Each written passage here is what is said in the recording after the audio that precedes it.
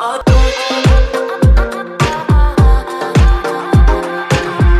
you don't have a Bible, there should be a Bible in the seat back in front of you. And we'll get the house lights on here in just a second. And we'll have a Bible available for you. Most of the verses should be on the screen this morning. How many of you are ready to dive into God's Word today? All right, there was 3 of you, and one of them was Seth. Thank you, Seth. How many of you are ready to dive into God's Word today? Okay. Awesome. All right, Ezekiel chapter 37 is where we're going to be. Let's start reading in verse number 1 this morning. The Bible says this: "The hand of the Lord was upon me, and carried me out in the spirit of the Lord, and set me down in the midst of the valley." Everybody say the valley. "In the valley which was full of bones.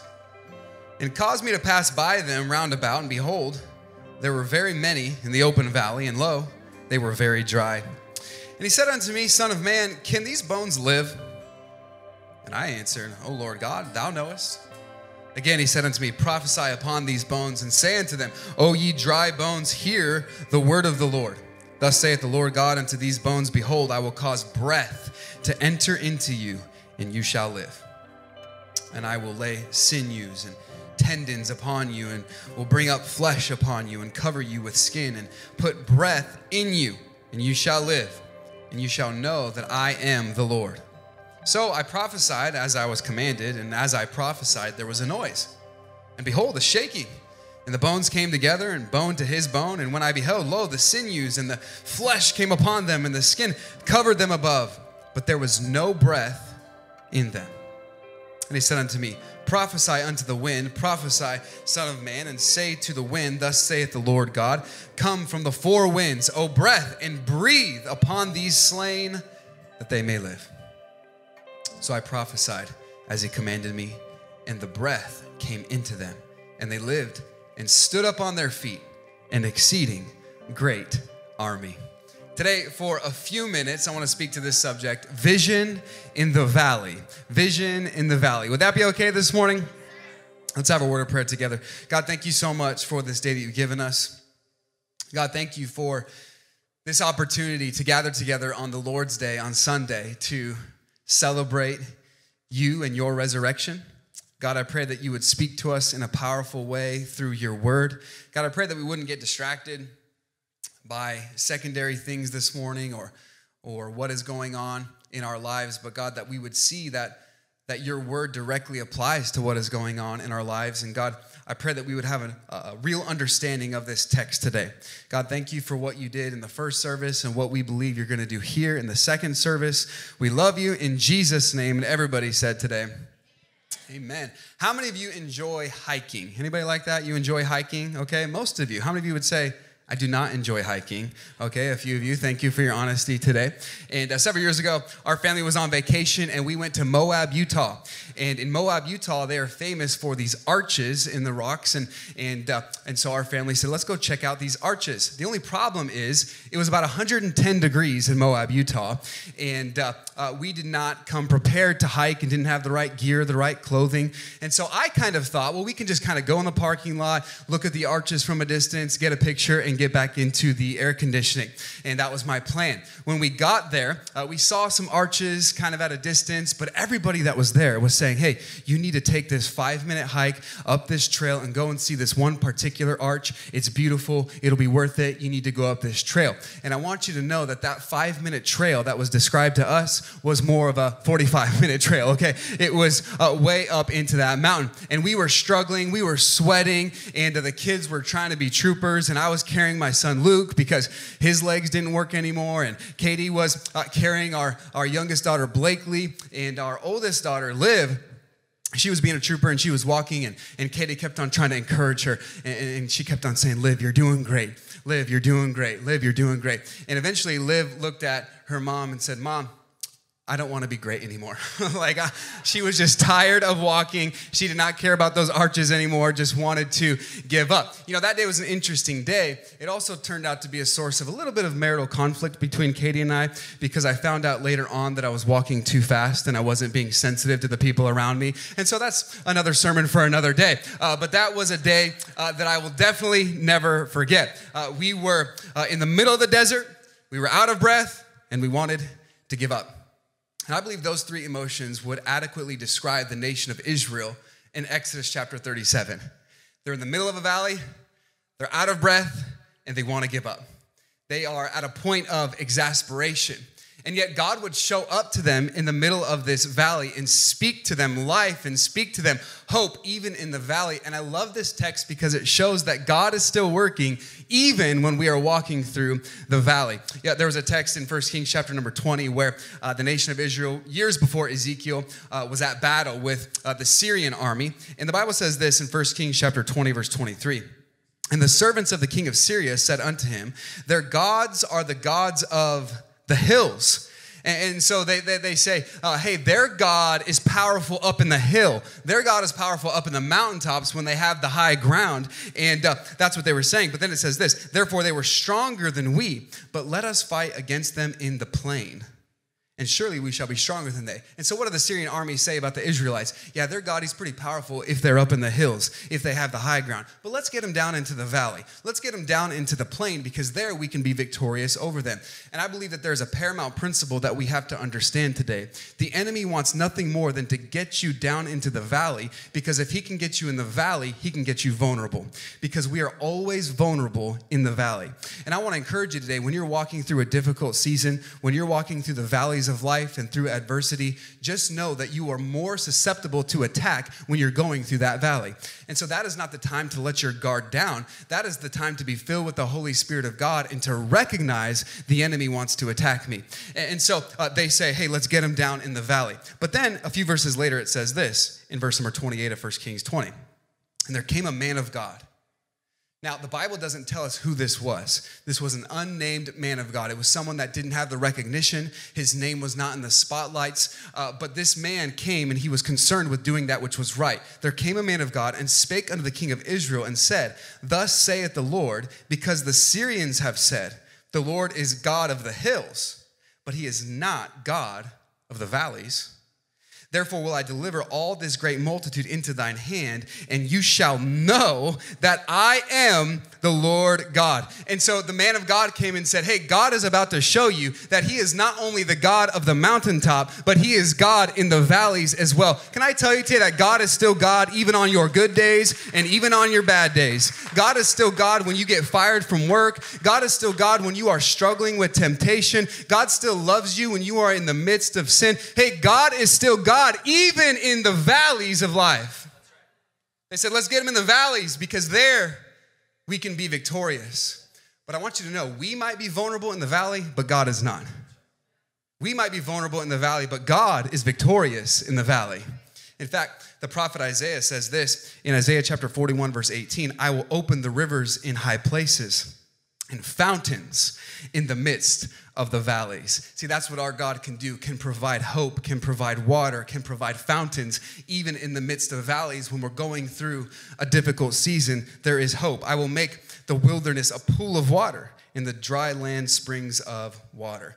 And so we see that God is the God of the valleys. Now, we come to Ezekiel chapter 37 today. And we have to understand the context to which this book was written. This was written during the Babylonian captivity. The Babylonians came into Jerusalem, and they took captive the nation of Israel. And many prisoners were taken back to Babylon. One of those captives was a man named Ezekiel.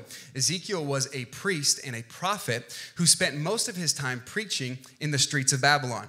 And Ezekiel would preach in the streets of Babylon, and he was preaching a message of judgment for the nation of Israel because of their sin. And he was preaching about how they need to be steered towards salvation and trust the Lord. And Ezekiel is an interesting case study because he was a very eccentric prophet. And he did a lot of things that really turned some heads and caught the attention of the people. And he would often use dramatic illustrations when he would preach. For example, one time Ezekiel was preaching, and he wanted to teach the importance of mourning for your sin and being grieved over your sin. And so as Ezekiel was preaching on this subject, he shaved off of his beard and he shaved his entire head, illustrating this point. Now, I believe today that we ought to mourn for our sin at Rock Hill. We ought to take sin seriously. But I'm personally probably going to try to find a different illustration to make that point come home, right? And so Ezekiel, he shaved his head, he shaved his beard, illustrating this point. There was another time when Ezekiel was preaching, and this is back in Ezekiel chapter number 5, that Ezekiel was preaching, and he was saying that the nation of Israel, because of sin, was going to be in captivity and judgment for 390 years. Well, to get the people's attention, this is what the Bible says. Very vividly, the Bible gives us detail that the prophet Ezekiel, he got down, the Bible says, on his left side. And on his left side, he laid on the ground preaching this message. The Bible says that he laid on the ground for 390 days. And so here is Ezekiel laying down for 390 days on his left side, preaching, hey, turn back to the Lord. You need to repent of your sin. How many of you think that would have turned some heads, right? There's Ezekiel. He's laying on his left side again. To make it even more interesting, during this message, when Ezekiel was laying on his left side for 390 days, he would only eat one meal a day, and that meal was cooked over manure. And he was doing this to show the uncleanness of the nation. And so you can imagine people walking by. There's Ezekiel. He's a little crazy. There's Ezekiel.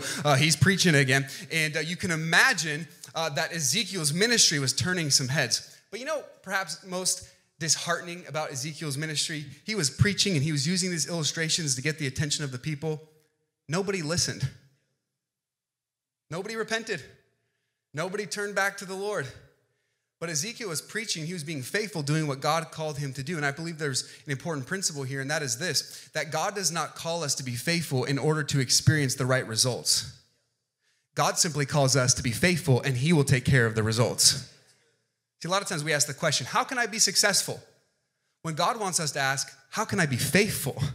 How can I just keep on showing up, keep on serving, keep on giving, keep on doing the things that I'm supposed to be doing? And so rather than always seeking, how can I be successful? How can I be faithful? Because it is required among stewards that a man be found what? Faithful. And so Ezekiel was faithfully preaching this message, and nobody was turning back to the Lord. And yet here we are, 2,500 years later, reading the prophecy that God gave Ezekiel and seeing how it applies to our lives. See, Ezekiel might have thought that he's just wasting his time and there's no fruit in his ministry and no one was listening to him. But God had a plan and God had a purpose even when Ezekiel couldn't see it. And so God comes to Ezekiel now in chapter 37 and he's going to give Ezekiel this profound vision. And you might not know much about Ezekiel's ministry, but perhaps you've heard of this vision of the valley of the dry bones. It's Ezekiel's most famous vision.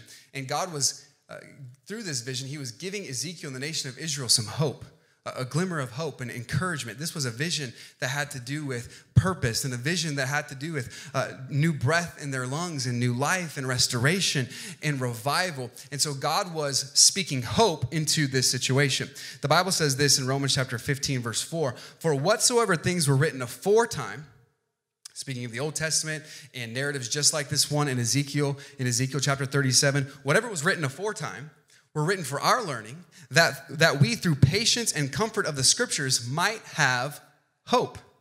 And so if you're looking for hope today or need a little bit of hope today or you need a little bit of encouragement today, I believe that we can find it through this passage together. And so today, if you're taking notes, I want to give us 3 reasons why we can have hope even in the midst of the valley. 3 reasons that we can have hope in the midst of the valley. Number 1 is this: God does not shy away from desolate places. God does not shy away from desolate places. Let's pick up the text today in verse number 1. And if you have a Bible, I want to encourage you to keep it open and ready as we go back to these verses, and they'll be on the screen as well. Notice verse number 1. "The hand of the Lord was upon me," Ezekiel, "and carried me out in the spirit of the Lord." And so this was a vision. This was not a physical transaction. This was a vision that Ezekiel was having, "and set me down in the midst of the valley, which was full of bones." And so God transports Ezekiel via a vision, and he sets him down in this valley that the Bible describes as having full of dry bones. Verse number 2, "And he caused me to pass by them round about, and behold, there were very many in the open valley, and lo, they were very dry." This was a very desolate place. Now, we know later on in context that the bones represented the people of Israel. It represented the scattered and dispersed nation of Israel. They were in Babylonian captivity at this time, and they had been in captivity for about 10 years, and they were dispersed. They were scattered. They thought there was no hope of us going back to our homeland. We're never going to make it back to Jerusalem. We're going to have to live here apart from our friends, familiarity, our family. We are in a desolate place. This was a dark place, a depressing place. I mean, just imagine a valley filled with dry bones. This was discouraging. In fact, in the Bible, often a valley is symbolic of depression. And I thought about that, and I thought today in our culture, we are battling on many new fronts depression and discouragement. If you read statistics, you can look them up today. If you read statistics on depression in the United States, the numbers are at an all-time high. In fact, upwards of 400% since 1987. And so depression is at an all-time high, and I think it's important for us to pause and consider this. God wanted Ezekiel to pause and consider this. He put him in the midst of the valley, and he said, I want you to look around. Verse number 2, he says, I had to go round about, and I observed all of this that was taking place. And so here they are in the midst of this discouraging, depressing valley, and yet it was here in this desolate place that God wanted to bring new life. It was here in this desolate place, this dry place, this depressing place, this discouraging place that God wanted to speak and to breathe new life, because this is how God often works. If you have a Bible today, I want to encourage you, let's turn over to Exodus chapter 3 for a moment. If you have a Bible, let's use them a little bit today and exercise our page-turning skills. And let's go to Exodus chapter number 3. The verse will also be on the screen. Exodus 3, verse number 1. The Bible says this. Now Moses kept the flock of his father-in-law Jethro, the priest of Midian. And so here's Moses. He's doing the most mundane task that you can think of out in the middle of the desert, watching sheep. The Bible says this, and he led the flock to the backside of the desert. And so he is in the middle of the backside of the desert, in the middle of a desolate place. Not only was Moses in a place that was physically desolate, at this time in Moses' life, if you remember, he was at a place that he was spiritually desolate. If you remember, Moses just previously had went and killed a person. Sometimes we think about Bible characters that are larger than life, and man, they have it put together. Don't ever forget, Moses was a murderer. And Moses was on the run for a crime that he committed in hiding in the backside of the desert. Talk about a spiritually desolate place. And the Bible says this, and he came to the mountain of God, even to Horeb. And the angel of the Lord appeared unto him in the flame of a fire out of the midst of a bush. And he looked, and behold, the bush burned with the fire, and the bush was not consumed. And so Moses said, I will now turn aside and see this great sight. And Moses kind of gives us a little commentary on his life. He said, I will now turn aside and see this great sight, why the bush is not burnt. And when the Lord saw that he turned aside to see. By the way, God honors those who take a closer look. Can I encourage you today, if God's working in your life, if God's speaking in your life, don't ignore that prompting of the Holy Spirit. Take a closer look. Moses was walking by one day. He saw something. What is that? And he turned aside to see. He took a closer look, and God spoke to him. When God saw that he turned aside to see, the Bible says this. God called out to him out of the midst of the bush and said, Moses, Moses. And he said, here am I. And he said, draw not nigh hither, put off thy shoes from off thy feet, for the place whereon thou standest is holy ground. Now, I believe all of us today are interested in some capacity in holy ground. I think all of us would want to see God do something miraculous, and we want to see God do something special in our lives, and we're interested in holy ground. But what I want you to see today is holy ground is often found in the backside of the desert. Holy ground is often found in desolate places. You know, God is not confined to working in a certain location. In fact, in rabbinical literature, they had a name for God that they would often use for him, and it was simply this, the place. The place. Because God is here, God is there, God is everywhere. I'm thankful today that we can worship God wherever we want, wherever we are, because we worship an omnipresent God. Hey, you can worship God in your car, you can worship God in your cubicle, you can worship God wherever you want. Aren't you thankful today in the omnipresence of our God? He is the place. Now, this is good news if you feel as though you're in a desolate place. Because a desolate place does not mean that God has abandoned you. It does not mean that God has forsaken you. In fact, you are in a prime condition for God to work in your life because God does not shy away from desolate places. And so here is Ezekiel. God brings him in a vision to this valley filled with dry bones, this depressing place, but yet it's here where God wants to do something special.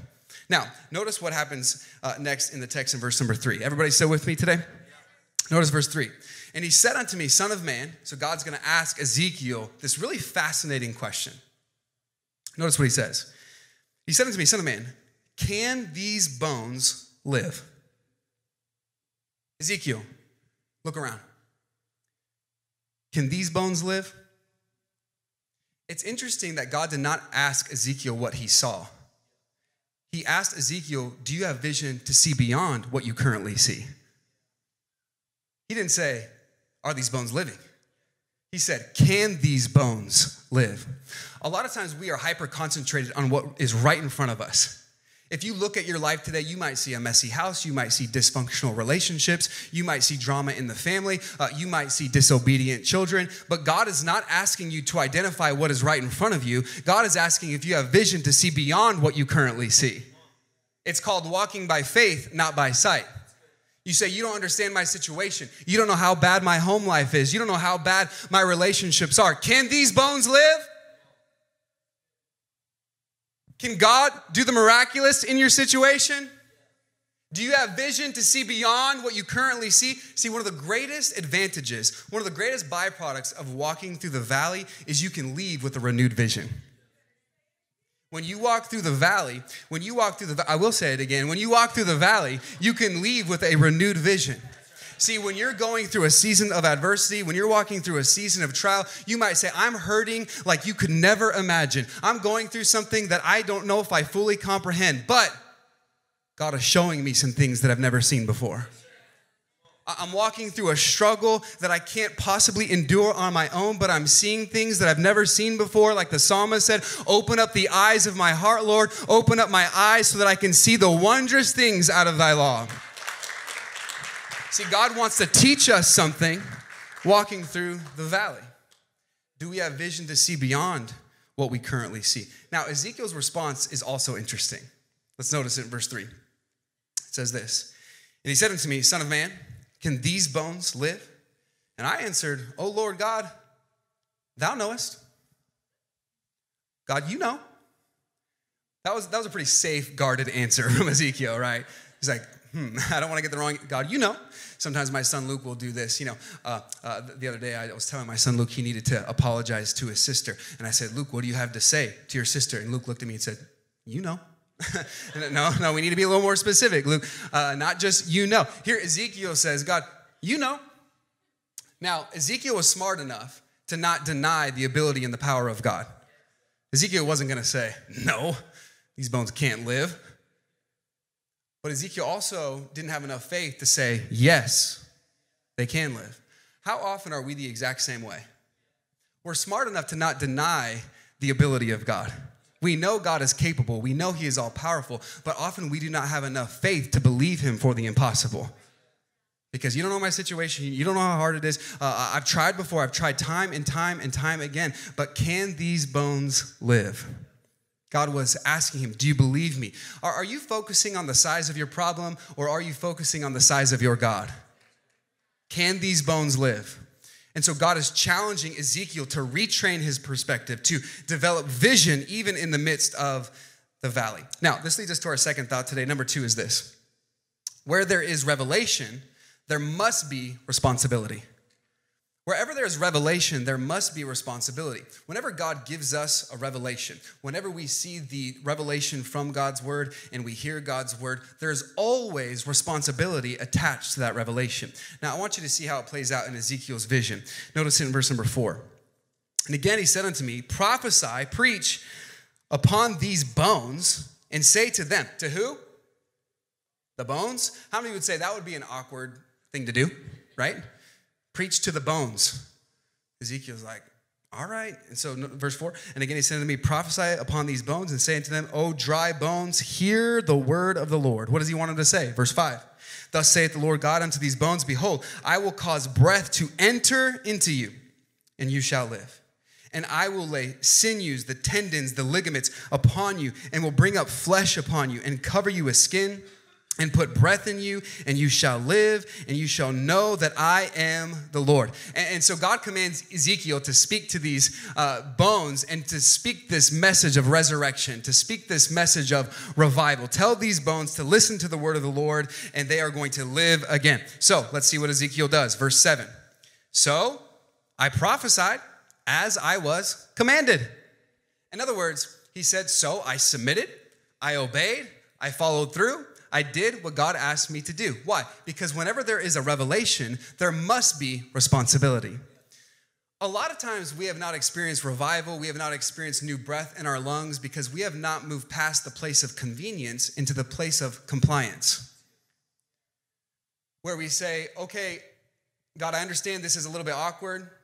Preaching to dry bones. God, I understand this is a little bit uncomfortable saying I'm sorry to this person. I understand this is going to stretch my faith to start giving and being generous with my income. God, I understand this is a little bit difficult, but I'm coming to the place of submission where it's not my will, but thine be done. Ezekiel said, so I prophesied. I did what God wanted me to do. At some point in life, we have to stop. We have to move beyond the place of stagnation and into the place of activity. This is why the book of Acts is called the book of Acts. It's not the book of ideas or the book of theories or the book of suggestions. It's the book of Acts because at some point, God wants us to do something about what it is we have heard.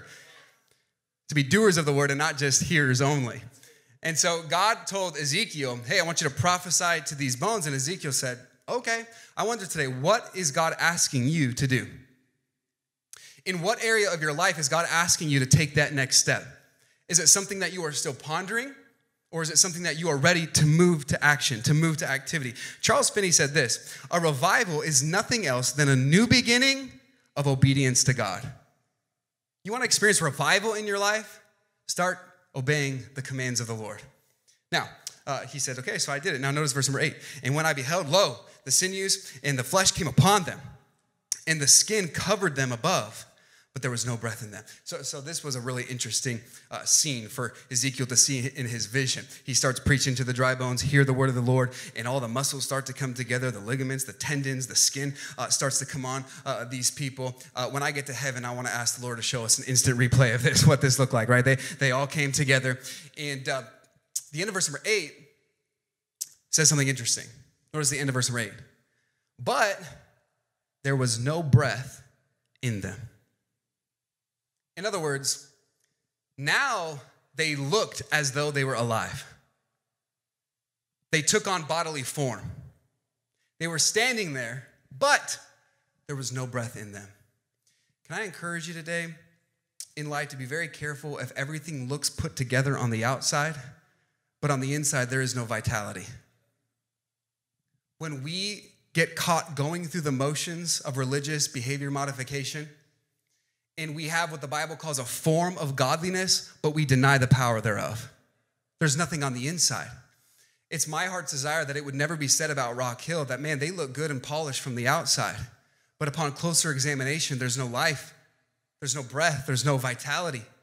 And so we see this was a partial miracle. He prophesied. He preached the word of the Lord. And they came together. Something amazing happened, but there was no breath in them. So notice what happens next. Verse number 9. And when I beheld, lo, the sinews, or verse number 9, then he said unto me, prophesy unto the wind, prophesy, son of man, and say to the wind, thus saith the Lord God, come from the four winds, O breath, and breathe upon these slain, that they may live.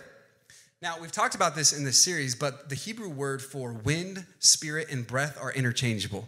And so when God tells Ezekiel to call upon the wind, when he is saying, ask the wind to breathe into them, what God is telling Ezekiel to do is to call out and cry out to the Holy Spirit. He said, if you want to see these bones live and want breath to come into them, what they need is the Spirit of God. They need the power of God. And so what happens is Ezekiel prophesies the word of the Lord. He preaches the scripture, but it's when he preaches the scripture empowered by the Spirit that life change happened. And so today, if you are interested in revival, how many of you would say, I'm interested at some level in revival? Anybody like that? Restoration, new beginnings, to breathe again. If you are interested in revival, what we learn from Ezekiel is we need two things. We need to be filled with the Holy Spirit, and we need to be submitted to the Word of God. Because those are the two things that Ezekiel did. He preached the word of the Lord, and then he called out to the winds, to the Spirit of God to breathe new life into them. I was reading not too long ago, Thomas Jefferson, who wrote the Declaration of Independence, and Thomas Jefferson was a fan of the teachings of Jesus, but not all of Scripture. Thomas Jefferson said this: the most sublime and benevolent code of morals which has ever been offered to man is the Bible. So he says this is a great moral code book.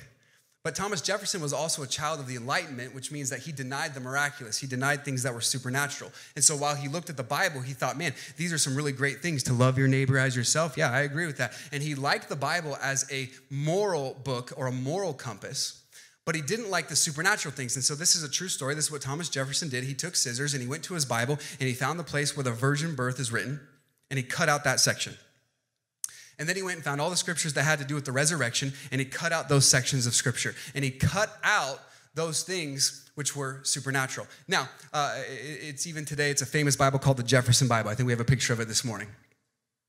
Now, I think most of us would recognize today, most of us would say, probably shouldn't do that. How many of you are on the same page? Like, I'm not going to just cut out the things that I disagree with. Now, we might not take scissors to a physical Bible, but often what we do is we avoid verses that make us uncomfortable. We ignore verses that we don't comprehend. See, the Word of God is not like a spiritual buffet that is just laid out before us that we get to pick and choose what we want. Whatever is more palatable to me, that's what I'm going to accept. No, the Bible tells us that we are to preach the whole counsel of God's Word. The Bible says that all Scripture is given by inspiration and is profitable for doctrine, for correction, for reproof, for instruction in righteousness. I'm thankful today that we have a more sure word of prophecy. And if you're interested in revival, you need to be filled with the Holy Spirit of God, and you need to be focused on the Word of God. It was when Ezekiel preached the Bible and called upon the Spirit that new life came into those dry bones. And so we need both. The Bible says in 1 Peter 1:23, being born again. You want to be born again, new life, experience new breath in your lungs, born into the family of God, not of corruptible seed, but of incorruptible, by the word of God, which lives and abides forever. Now, notice verse number 10.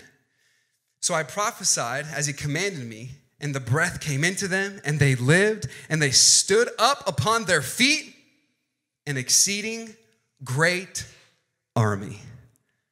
And I love this picture, because when God breathed new life into these dry bones, they stood up, the Bible says, as an army, which means God gave them new life, and God put breath in their lungs for a purpose.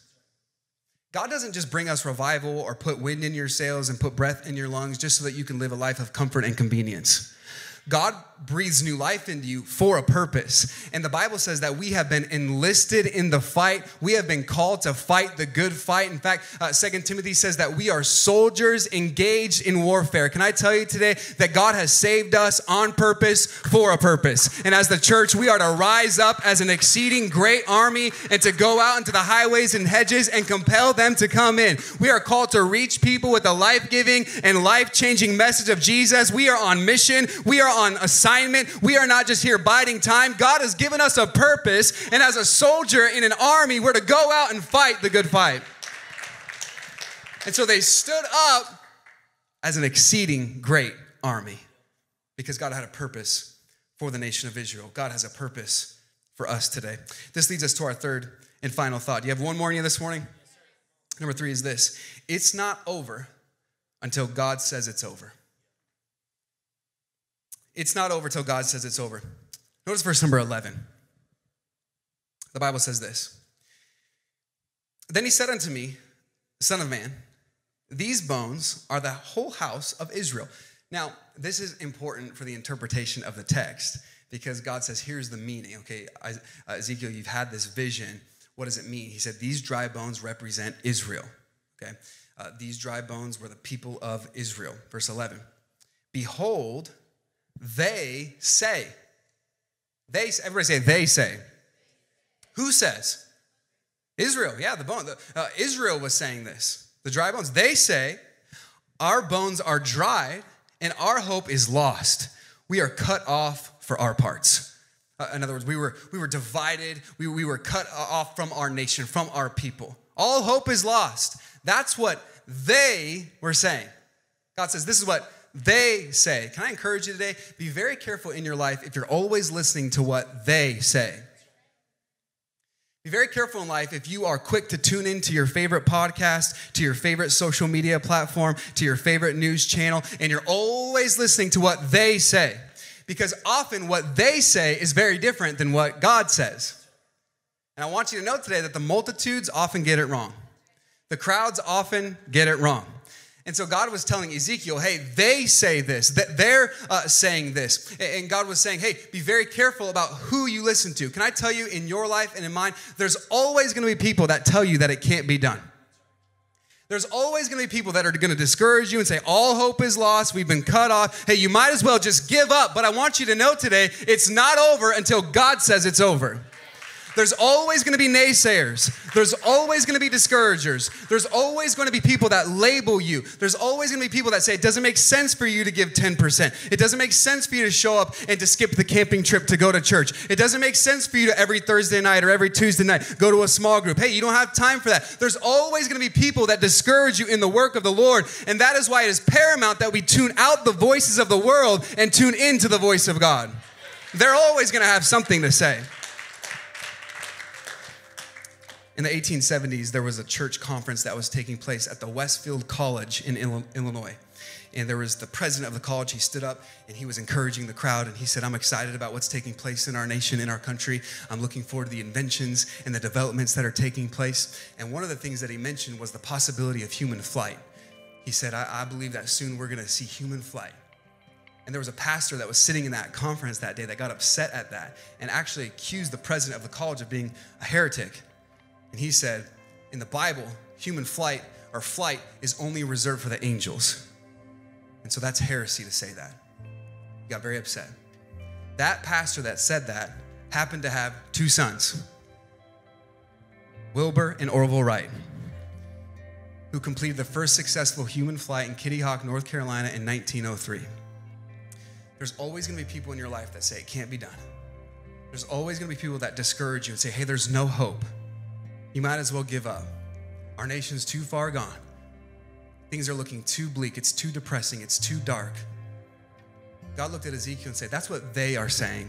Let me tell you what I am saying. Let's see in verse 12. Therefore prophesy and say unto them, thus saith the Lord God, behold, O my people, I will open your graves and cause you to come up out of your graves and bring you into the land of Israel. And you shall know that I am the Lord. And when I have opened your graves, O my people, and brought you up out of your graves, and shall put my spirit in you, and you shall live. And I shall place you in your own land, and you shall know that I, the Lord, have spoken it. Watch this phrase, and performed it, saith the Lord. God says, not only am I speaking it into existence, I will be the one to accomplish it. I will be the one to bring it to fruition. And this is good news for anyone today that feels inadequate. This is good news for anyone that says, I don't know if I have it in me. I'm out of breath. I don't think I can move on. I don't think I can do all the things that God wants me to do. I don't think I can move to obedience and to submission. God says, I will do it. I'll perform it. The Bible says in the New Testament, he that began a good work in you will perform it until the day of Jesus Christ. In other words, this is not about us and how great we are. This is all about the good news of the grace of Jesus Christ. It's not about what we do and what we can bring to the table and how smart and wise and great we are. It's about how great our God is and his grace working through us. God says, I will do it. I will perform it. You know, it's interesting, the word Sabbath, the Hebrew word Shabbat, means to cease or, watch this, to catch one's breath. Shabbat, to catch one's breath. See, when we rest, when we're not filled with anxiety and we're not constantly going to and fro trying to figure it all out on our own, when we actually rest, what we're doing is we're acknowledging the sovereignty of God. Because when we're resting, we're not working. which means when we're resting, we're trusting that God is working. So when we catch our breath, what we're saying is, okay, God's in control, I'm not. He will perform it. He will bring it to pass. The Bible says in Ephesians chapter 2, verse number 5, even when we were dead in sins. When we were dead in our sins. Not just discouraged in our sins, not just depressed in our sins. When we were dead in our sins. No life. Just like those dry bones, no vitality, no life. Hath quickened us, the word quicken means to make alive. He's made us alive together with Christ. By grace, you are saved. This verse is so paramount for us to understand today. That apart from Jesus Christ, we're dead in our sins. There's no life. Now, please hear me today. I'm almost done. But please hear me in the room and online. Because many people feel as though they have the right answers, the right experiences, and on the outside, they look pretty good.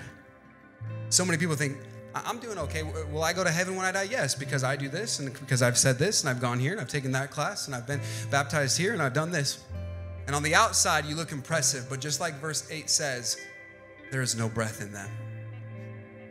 Because you can look impressive and look good from the outside, but it's not about the outside. It's about the Spirit of God dwelling on you from the inside.